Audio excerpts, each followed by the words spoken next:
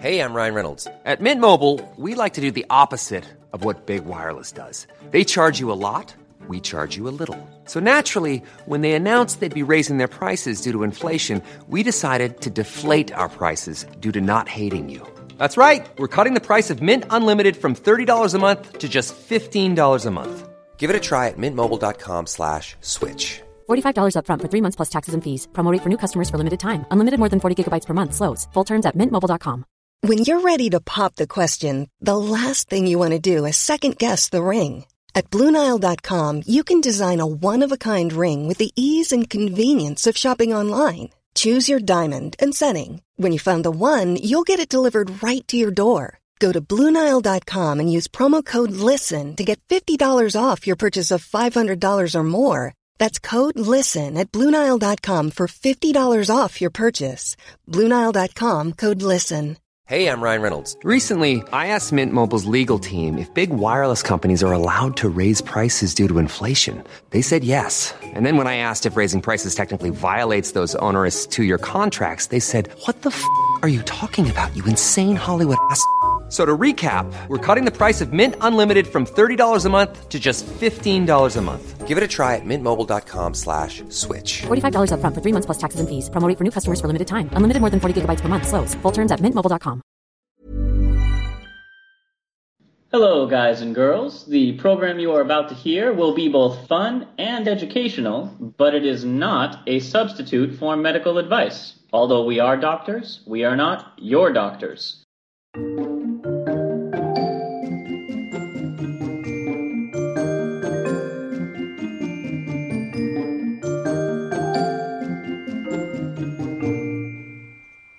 Hello and welcome to Travel Medicine. As always, I'm your friendly neighborhood internal medicine doc, Dr. J. Hey guys, Dr. Santosh here, your pediatric infectious disease doc and researcher. And I'm still at Comic-Con, so we're recording this early. Yeah. I'm having a wonderful time, just geeking out tremendously. If you'd like to know how much, go ahead and listen to last week's comic episode, Homecoming. Yeah, a tip of the hat to Spidey. Well, one of the things I loved both about Homecoming, but about Spider-Man in general, is that he was always just such an enthusiastic scientist first and superhero second. Mm-hmm. And that's kind of how I think of us, Santosh. Minus the radioactive gifted powers.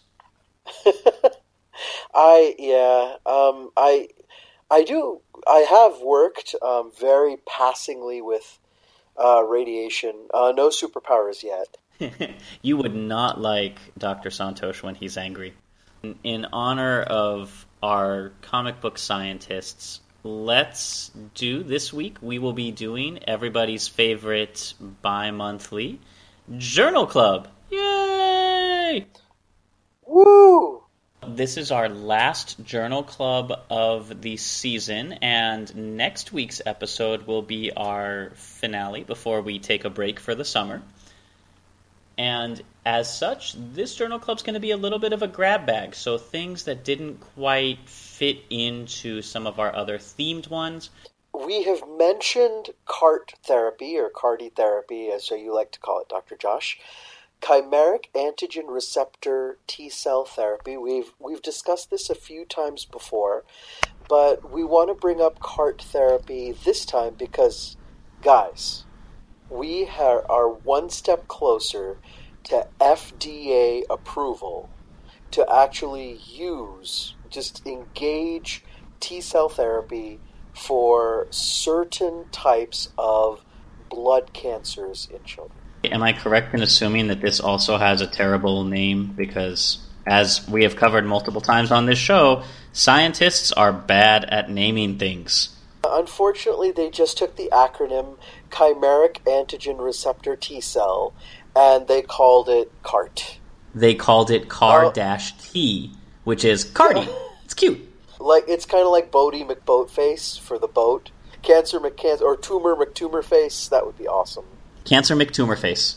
Tell us about CARTI, Novartis CARTI, Cancer McTumorface. Yeah, so Novartis is the drug company that's kind of spearheading the FDA approval process, but the understanding of how this works and the mechanics there's been so many contributions. Here's what you have to understand here, guys. When we used to combat lymphomas and leukemias in a very classical way by poisoning these cells. And unfortunately, when you give chemotherapy and you poison the cells, those poisons hit every single replicating cell in the body. Therefore, your blood cell counts would go down, you'd lose your hair because your follicles replicate very quickly, and you could have problems with your skin and your intestinal lining because those are also cells that replicate, and you'd have other terrible consequences of this. This is the reverse. Instead of poisoning the cells, we are programming the host immune system in order to attack and rip apart those cancer cells. And the way you do that is you take a blood sample from the person who has cancer, you take out their healthy T cells, and then in a dish in the laboratory, you reprogram them to attack the tumor cells. And then when you reintroduce those programmed tumor cells, they are ready to attack. And this has helped greatly in reducing the amount of cancer in a cancer patient without the need for a lot of chemotherapy. So, it isn't as of yet a standalone treatment. But guys, we're totally getting to like a post-chemotherapy era. It's really exciting. And we should let our listeners know this isn't a slam dunk yet this isn't completely approved by the FDA yet. What has happened is that the advisory panel, all the scientists and clinicians that have worked on CAR-T for all this time, have given their thumbs up and a unanimous approval to send this therapy forward to the FDA for approval. So the FDA themselves haven't put their stamp on it, but basically everyone's saying, hey, you're clear to go. So we have a lot of confidence that this is going to be a good therapy moving forward, at least for a few types of blood cancers. And there are several different companies working on variations of this CAR-T treatment for all the different, at this time, mostly for just the blood cancers. So this is not all-purpose cancer treatment. It is right now really aimed at attacking blood cancers because you are harvesting white blood cells.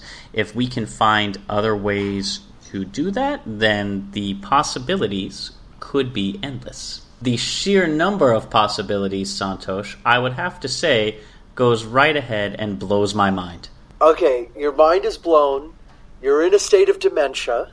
So let's see if we can reverse the dementia by giving you an anti-epileptic But wait, I hear me ask. What could an anti-epileptic drug possibly do for somebody with memory what's the word I'm looking for? Not someheimers, not most Heimers, but could actually treat all the Heimers? All the Zymers. All of them. Alzheimer's. How could a drug of any sort treat Alzheimer's? Is this a cure? Oh, certainly not. This is not at all a cure. We're talking about a feasibility study that was done at Harvard Medical School in conjunction with wonderful researchers in Denmark. So the head researcher is a man named Daniel Press, who's at the Berenson Allen Center for Non-Invasive Brain Stimulation, Beth Israel Deaconess Medical Center at Harvard. And what the researchers were hypothesizing was that since there are more Alzheimer's patients than the normal population that get seizures, they had examined the evidence to see if there was epileptic discharges, meaning there were tiny miniature subclinical seizures which were responsible for some of, not all of, the problems in Alzheimer's. So basically what they were trying to determine was, if this idea that sometimes when people with Alzheimer's forget, especially early on in their disease, what they're having is maybe like a little micro seizure or a mini seizure. And since levetiracetam, which is it's marketed as Keppra here in the United States, and since it's an anti-epileptic that we already use in patients who have seizures, and so we know it's safe to a particular dosage, doctors here went ahead and gave levetiracetam versus placebo. It's a double-blind study. They picked out people who had early signs of Alzheimer's, and then they gave them levetiracetam or placebo, and they saw how they did on EEG, and they also looked at whether they had improvement of their cognitive ability as well. The answer, surprisingly, was that, yeah, you can actually have changes in, like the EEG, which is the brainwave function, in people with Alzheimer's by giving them an anti-epileptic drug. Now, let me break this down a little bit for you. A feasibility study is basically like, is this even worth testing further, right? We're not looking for a cure. We're looking at, imagine that your television remote no longer controls your TV, and you're like, well, is the remote broken? Yeah. Is it out of batteries? Is the TV broken? Is this actually my cell phone and I am using the wrong device entirely? So the feasibility study is, we have a thought on what might be causing this, but we're not sure.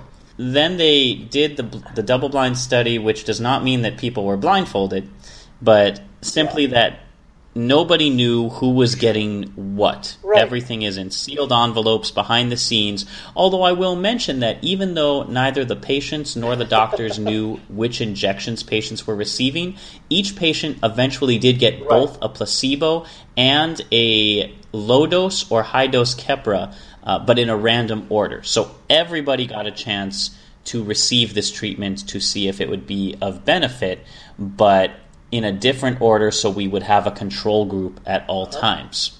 Yeah, so in some cases, the patients kind of were their own control. And this is a great small study. It was only 7 patients that were able to complete it. And Josh, unfortunately, there wasn't any changes on their cognitive ability, like when they did little tests after taking the Keppra to see if they could think better. But it did improve some of their EEG findings. So when some of them had abnormalities in their EEG, the way that you would see in an epileptic patient, those abnormalities kind of smoothed out. So we still don't know if we're going to see any improvement at all in how these early Alzheimer's patients think.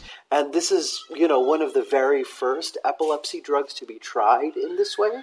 The fact that it normalized brainwave patterns means that we're kind of onto something. Yeah, so now that we can see a change in lab values and the study is feasible, meaning there is some effect on the thing we thought there would be an effect on, now we can see, will different doses... Yeah, and I should say, relative safety, a little bit. It almost makes me think that, taking these old technologies and repurposing them in a new way, and you know what, this is a terrible segue. I just want to talk about one of my favorite movies, because I've been watching it recently. Are you familiar, Santosh, with the film Demolition Man? Am I familiar with Demolition Man? Oh, hell yeah. Do you know how to use the 3 seashells? Nobody knows how to use the 3 seashells, okay? Oh, my friend, that is where you are wrong, and we could devote an entire segment of Journal Club to it, but I will simply direct our listeners to go to Google or Reddit and simply search, how do I use the 3 seashells? It's out there, it's true, it's been confirmed, and it's also disgusting. You know what? I would much rather use Sylvester Stallone's method of cussing in front of one of the fine label makers until I had enough paper to wipe my ass. Well, for those of you who have not seen Demolition Man, let me educate you. First, you're missing out on a fantastic film from the late 80s, early 90s. Peak Stallone, peak Wesley Snipes, peak Sandra Bullock. This film involves a rough-and-tumble cop, so played by Sylvester Stallone, who has a tendency to leave a lot of damage in his wake while chasing after Wesley Snipes' villain, Simon Phoenix. And as punishment for, accidentally blowing up a city block, as cops in the 90s were wont to do, they decide to put him into cryostasis, or, liquid nitrogen prison, and then he gets thawed out, in 2020? Is that... It's coming up, the anniversary. We went by very recently. We passed by when Marty McFly was supposed to come visit us from Back to the Future. But we're coming up on the thawing date for Sylvester Stallone's character in Demolition Man. And here's the problem with that. By and large, most of our attempts to thaw things out that have been frozen have gone less than stellar. Yeah, that's true. So we can do it in we can do it really well in like a culture, in a flask. We can revive tissues pretty well, but that usually involves storing them in some material that would be really toxic to like an entire organism. So the field of cryopreservation, long a staple of science fiction, is the ability to preserve tissues at liquid nitrogen temperatures for long periods of time and bring them back, and here's the key part, without damage. Right, and quickly. Quickly is the other one. Now, here's why this is so important. Walt Disney's frozen head aside. When somebody is willing to donate their organs, a lot of them still go unused because they can't be kept on ice more than 4 hours. So if somebody's willing to donate their heart and their liver or whatever organ, you have to have somebody who is ready, willing, and able to accept those organs no more than 4 hours away. And people just don't match up that quickly. It's very difficult, and that's why organs are such a big deal. So a better solution, if we could do it, would be to store the organs at temperatures around negative 80 to negative 190 degrees Celsius, or 112 to 310 degrees negative Fahrenheit. And one of the methods that we have used is called vitrification, and that involves supercooling tissue samples. This is not whole organs. This is just tissue samples to like a glassy state around negative 160 Celsius or 256 Fahrenheit. And they've already started using this technique on human brains. That's right. There's a company called Alcor doing straight-up mad science that is definitely not suspicious. And let me be clear, by the way. So if I go into the lab, I've got a liquid nitrogen tank and I've got cells stored in there. I can have individual cells which get spun down into a tiny little vial and then stored in liquid nitrogen. But the problem is, Josh, when I bring them out, they're kind of individual cells when I'm thawing them.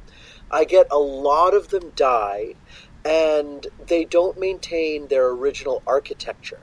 So they have to kind of float around until they meet each other again, and then I can get like a sheet of cells.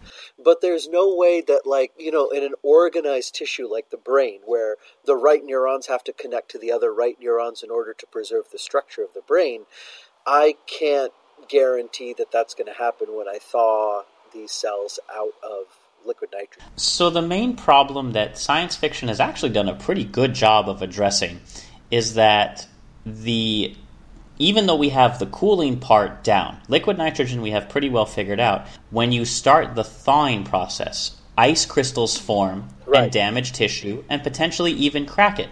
Now, thawing can work with very small tissue samples, up to about a milliliter in volume. But, political divisions aside, brains are not 1 milliliter.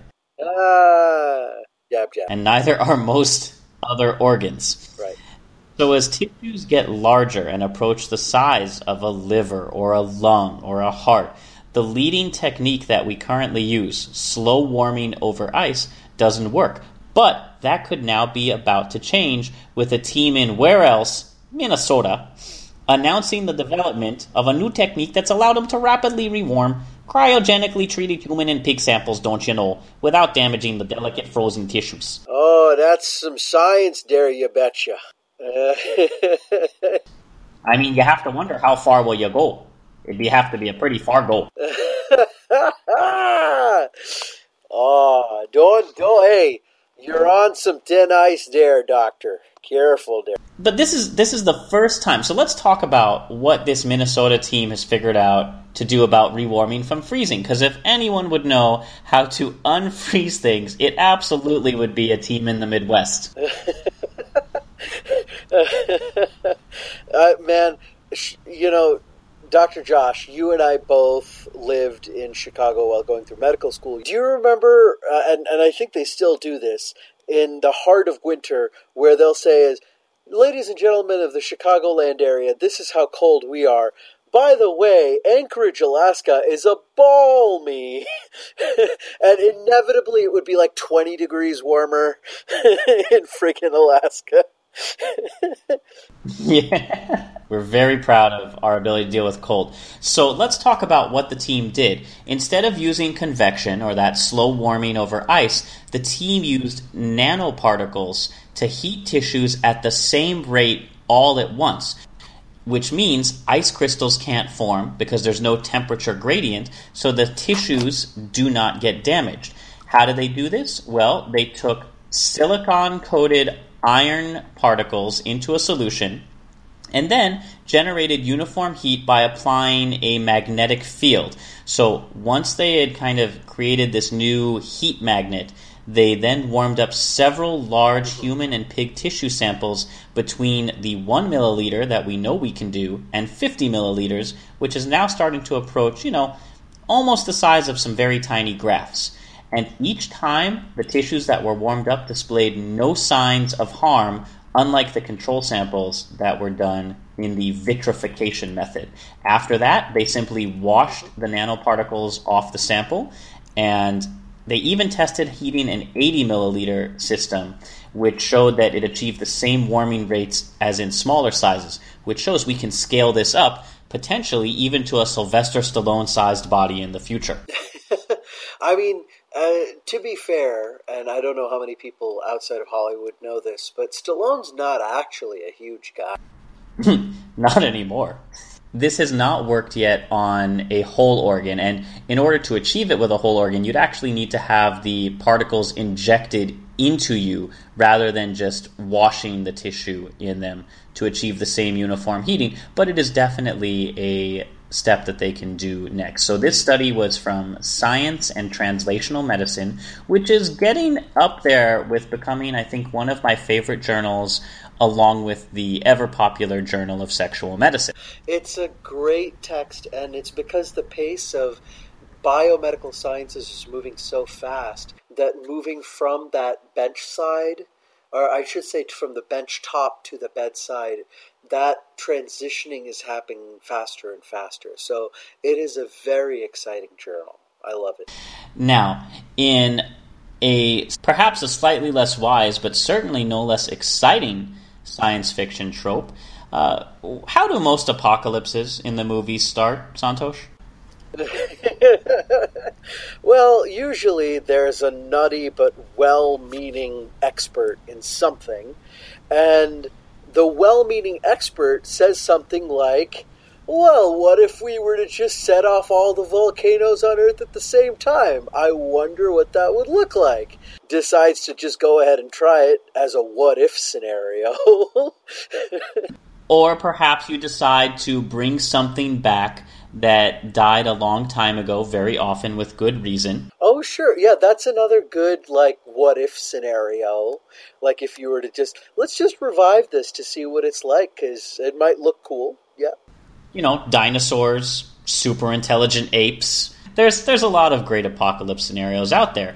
And in research that, once again, totally not suspicious and legitimately nothing to worry about, but we enjoy poking a little bit of fun, scientists have managed to recreate an extinct virus. Because, we don't have enough floating around out there. Guys, before anybody freaks out, this is not a pathogenic virus to humans, way not. And before animal lovers freak out, it is called a horsepox virus, and it is not infective towards modern horses at all. And before humans freak out, it was done in Canada, so it's definitely not being weaponized, and we're fine. In fact, this might be one of the most polite viruses of all time. Oh, I'm just trying to replicate here. I'm sorry there, folks. I'll be on my way.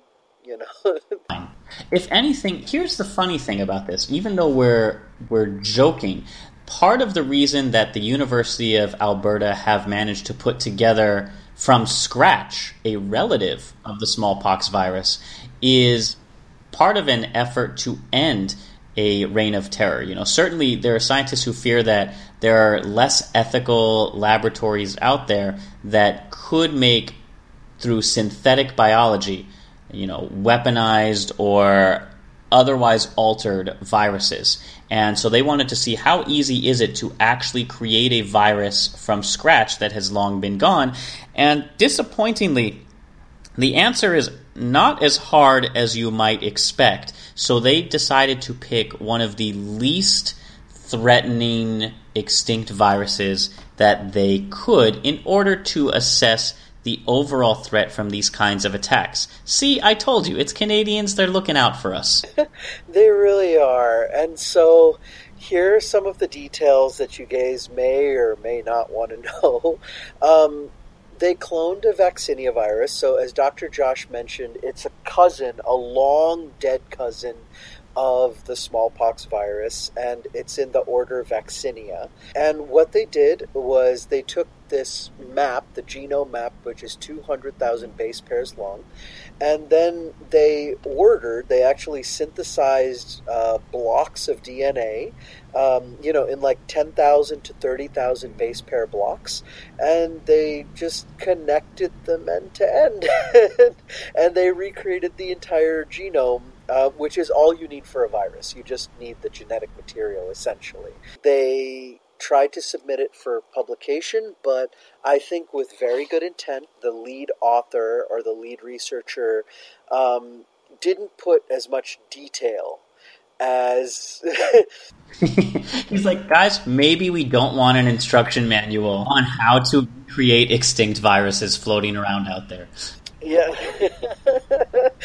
Right, exactly. So therefore the journals that he submitted to actually rejected the work and said, we're not publishing this right now. So there's discussions between the University of Alberta, the professor who actually created, or headed up this project, Dr. Evans, and a pharmaceutical company called Tonix, which is the company that funded this research.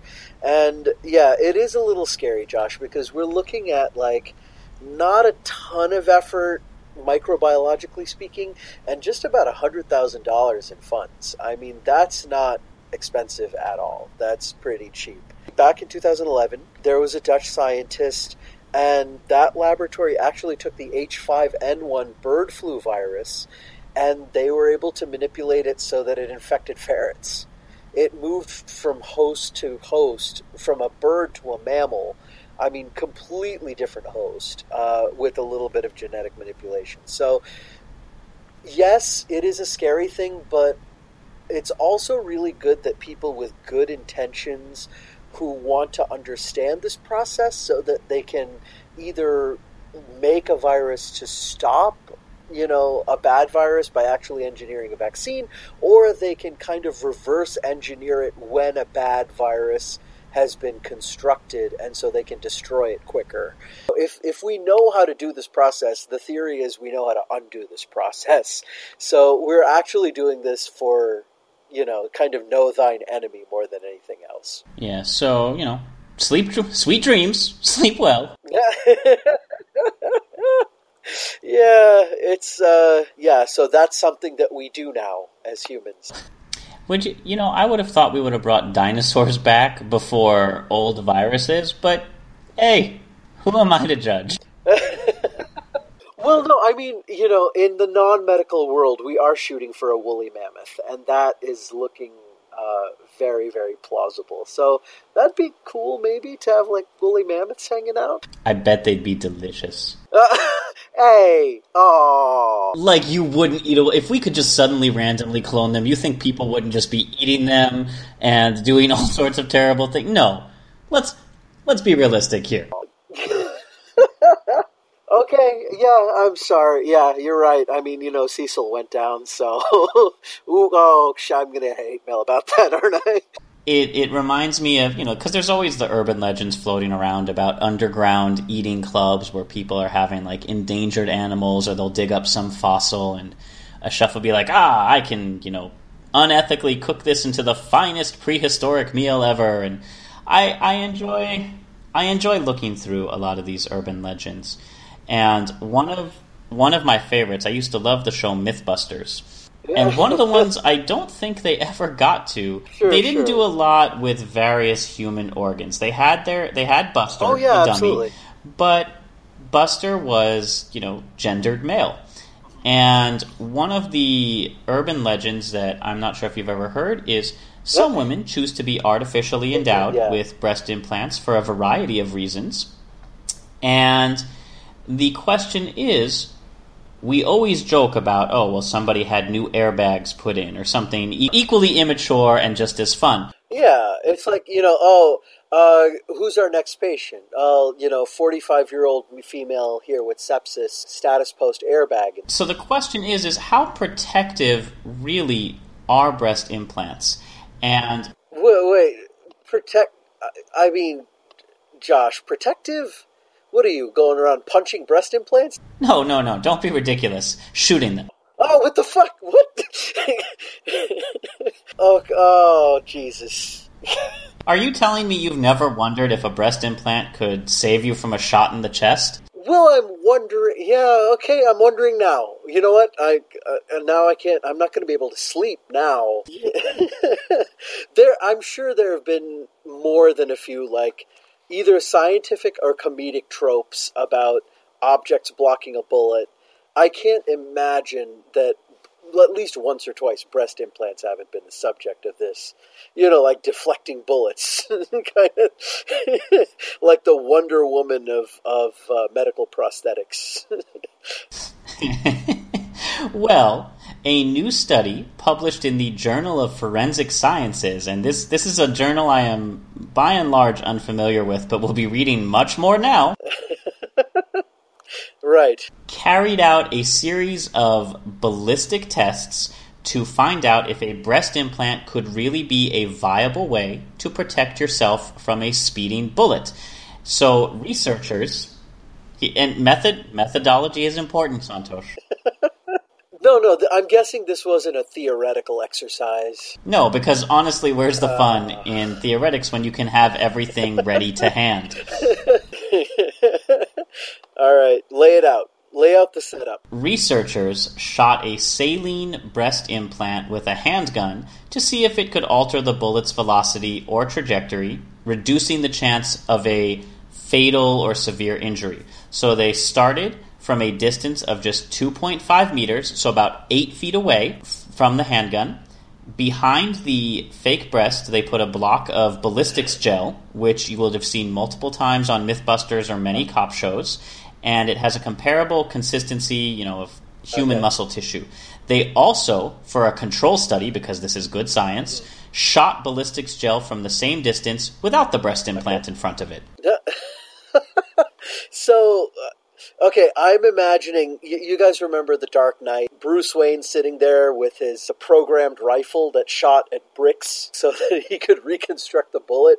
So this was like that, but with breast implant. Their highly detailed research concluded, and it's actually, it really is a fascinating study. I mean, we're being our usual immature selves about it, but I do encourage you to take the long and short of it is that shots that passed through an implant actually had a 20% decreased penetration distance when compared to shots that did not pass through an implant. This is statistically significant. Now, group bullets... And clinically significant, too. I mean, we're talking about several centimeters.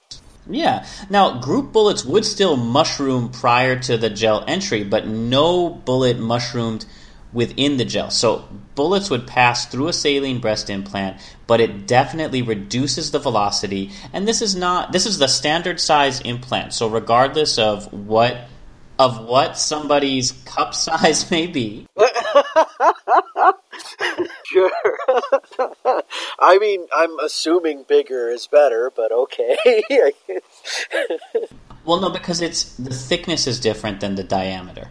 And we'd have to get a plastic surgeon in to talk about it. But by and large, they're the same thickness through. So, whether you go from A to Z or whatever cup size in between, the lead author, Christopher Panucci, told New Scientist, so it turns out you can think of them as tiny airbags that, in the right circumstances, could protect the chest against a bullet wound, as well as stabbings, a fall, or even a car accident. Please tell me you were able to access the full text of this particular thing, and you actually saw the clinical presentation, which was at the head of this article. Yes. May I please? Is that okay? Absolutely. This actually came from an actual patient presentation. 34-year-old woman with a history of subpectoral saline implants, 350 milliliters. She sustained a gunshot wound where the range was 12 to 24 inches, single bullet. She was shot in the right chest, and the firearm was a Springfield XDM chambered in a 40 Smith & Wesson with a 4.5-inch barrel length. And this woman, the CT of the chest demonstrated no penetrating injury to the thoracic cavity. Guys, no penetrating injury to the thoracic chest cavity, no rib fractures.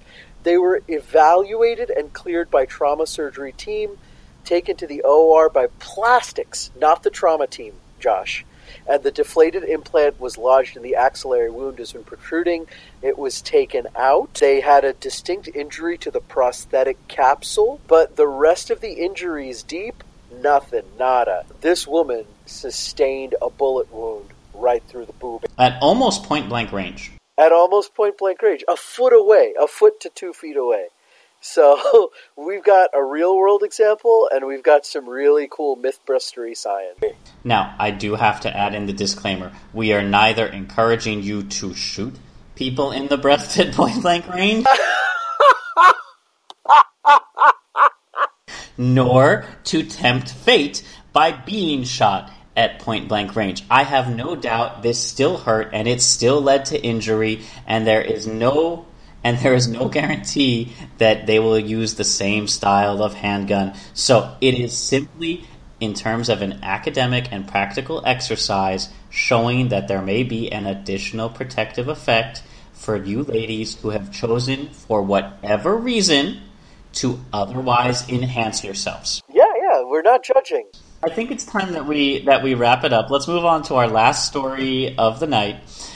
And it is one that is, probably far more important, but in some ways equally ludicrous. And I know we pick a lot on IFLS, but I have to say they were the only ones who had first brought this to my attention and then linked to the proper study. So credit where credit is due. And the headline is, humans could be vaccinated against heroin after successful trials in monkeys. So let's talk about these monkey heroin addicts.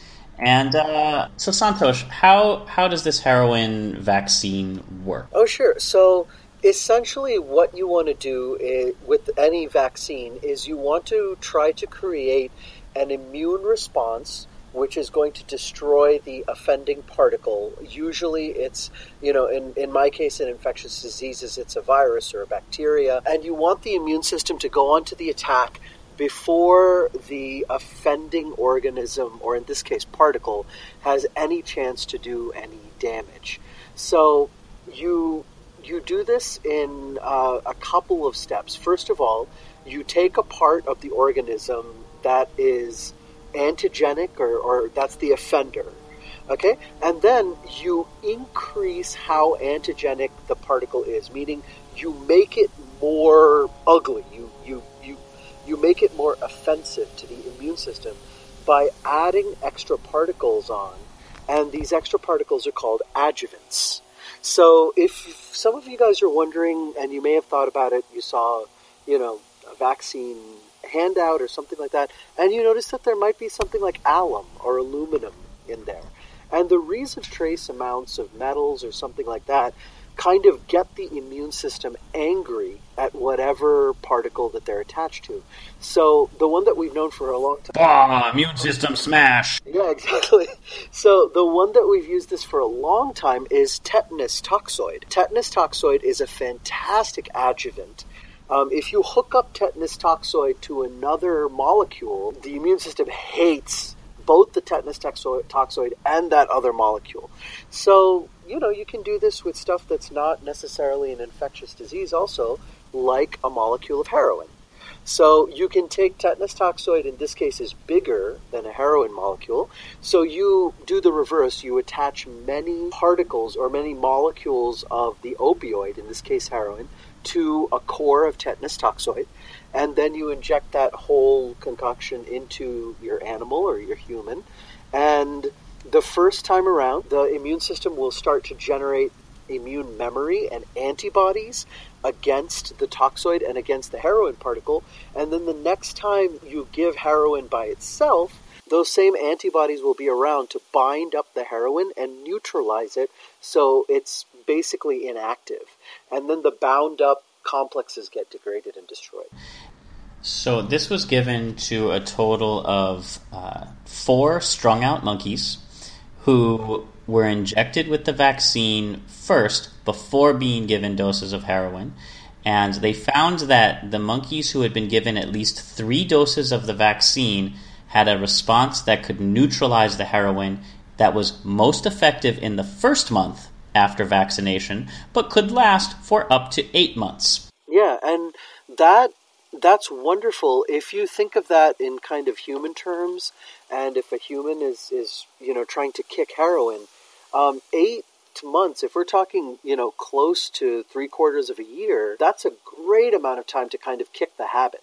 Yeah, so it's definitely going to be great. Now, this is specific to heroin, meaning it will not do anything for the large amounts of other prescription opioid abuse. But as heroin is kind of that, in some ways, the end-all or the major one that we have a huge problem with, being able to help provide an effective means to wean people off it, to treat them without getting them hooked on methadone or on opioids or just replacing one habit with another, is something that is really admirable, and hopefully providing long-term immunity to heroin will provide a great deal of help with recovery. Yeah, and we should note there's a lot of stuff that we have to figure out. This was a trial in mice and monkeys. We do have to eventually try this technique on humans and examine how it works, which is very, you can imagine, dangerous to do, because after administering the vaccine, you have to test the response of the body to heroin, which, it's a Schedule 1 drug. How are they going to find people for that? Hey, would you mind running down to the corner, now that we've given you this vaccine, and just, picking up whatever your usual amount is and letting us know if it still has an effect? Yeah. Yeah, we need good quality for this study. Make sure you get it from Joey, too. I mean, Brian's stuff is shit. So, no, the truth is, when you're trying to work on a Schedule 1 drug like this one, it really does become very prohibitive. But I think it's a beautiful and a very novel approach to try to completely immunize a person so that they don't feel the effects of the drug at all, versus everything else that we've been trying to do, which is like this slow weaning process, which really doesn't seem to work too well. So we've now managed to bring back lost viruses while giving ourselves immunity to drugs. This study does give me one warm, fuzzy feeling, and it's a little bit petty, but I'm going to go ahead and say it because I produce the show and I have that power. We now have a method which, although it still needs to be scaled up, we have a vaccine for heroin and opioid addiction. Your move, anti-vaxxers. Mic drop! Let's see you argue against that one. No, I want people to be addicted to heroin. Oh, please don't. For the love of God, don't. Well, did you know that heroin was actually originally invented to help people who were worried about the addictive properties of morphine, and that heroin is a trade name by the Bayer company? Yeah, the aspirin people, right? So morphine used to be, of course, the drug of choice for everything from, child teething to particularly nasty cough. And people knew that it worked. It did suppress the cough, but it would also give you a crippling morphine addiction. So Bayer came along and said, well, we think we've come up with a method that does not have the addictive properties, and they were horribly wrong, but they didn't want to call it non-addictive morphine because that's not catchy, so they tested a number of marketing names, and the one that stuck was heroin because it made you feel like you were putting the hero into yourself. Fun etymology. I haven't been able to... Oh, hero in. Beautiful.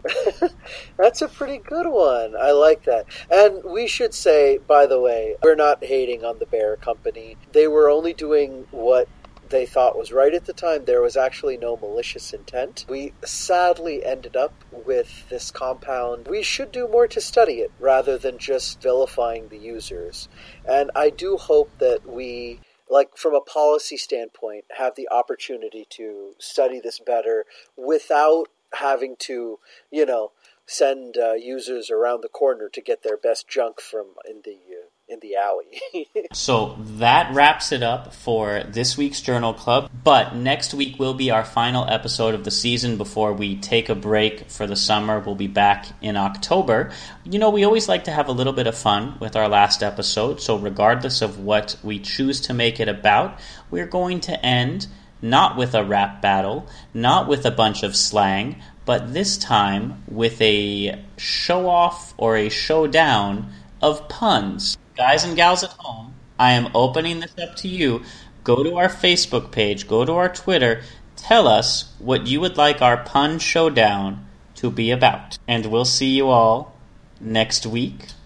As always, we love to hear your comments, questions, and feedback. You can reach us on Facebook, on Squarespace, on Twitter, on Patreon, anywhere podcasts are downloaded. We'd love to hear your reviews, your ratings, and we would love for you to support us spiritually, emotionally, and financially.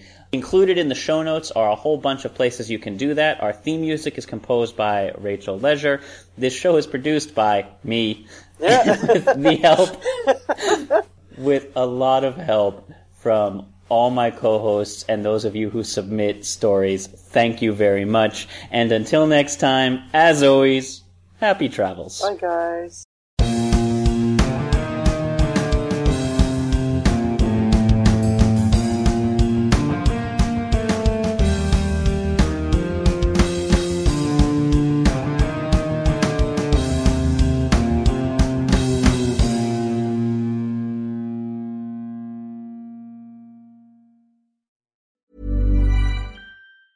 Ever catch yourself eating the same flavorless dinner 3 days in a row? Dreaming of something better? Well, HelloFresh is your guilt-free dream come true, baby. It's me, Keke Palmer. Let's wake up those taste buds with hot, juicy pecan-crusted chicken or garlic butter shrimp scampi. Hello Fresh. Stop dreaming of all the delicious possibilities and dig in at HelloFresh.com. Let's get this dinner party started. Hello, this is Danny Pellegrino, host of the Everything Iconic podcast, and I'm here to tell you all about Splash Refresher, because hydration is mandatory, but boring is not. Now, I love my water, but if I don't spice it up, I'm not going to finish what I took out of the fridge. That's why I love my Splash Refresher, which is flavorful, delicious, bright, hydrating, and 0 calories. The wild berry flavor is my fave. No, wait. Is the pineapple mango flavor my fave? You know what? All 5 craveable Splash Refresher flavors are my fave because they're so delicious. So get hydrated and enjoy it with Splash Refresher. Imagine the softest sheets you've ever felt. Now imagine them getting even softer over time. That's what you'll feel with Boll & Branch's organic cotton sheets. In a recent customer survey, 96% replied that Boll & Branch sheets get softer with every wash. Start getting your best night's sleep in these sheets that get softer and softer for years to come. Try their sheets with a 30-night guarantee. Plus, get 15% off your first order at bollandbranch.com. Code BUTTERY. Exclusions apply. See site for details.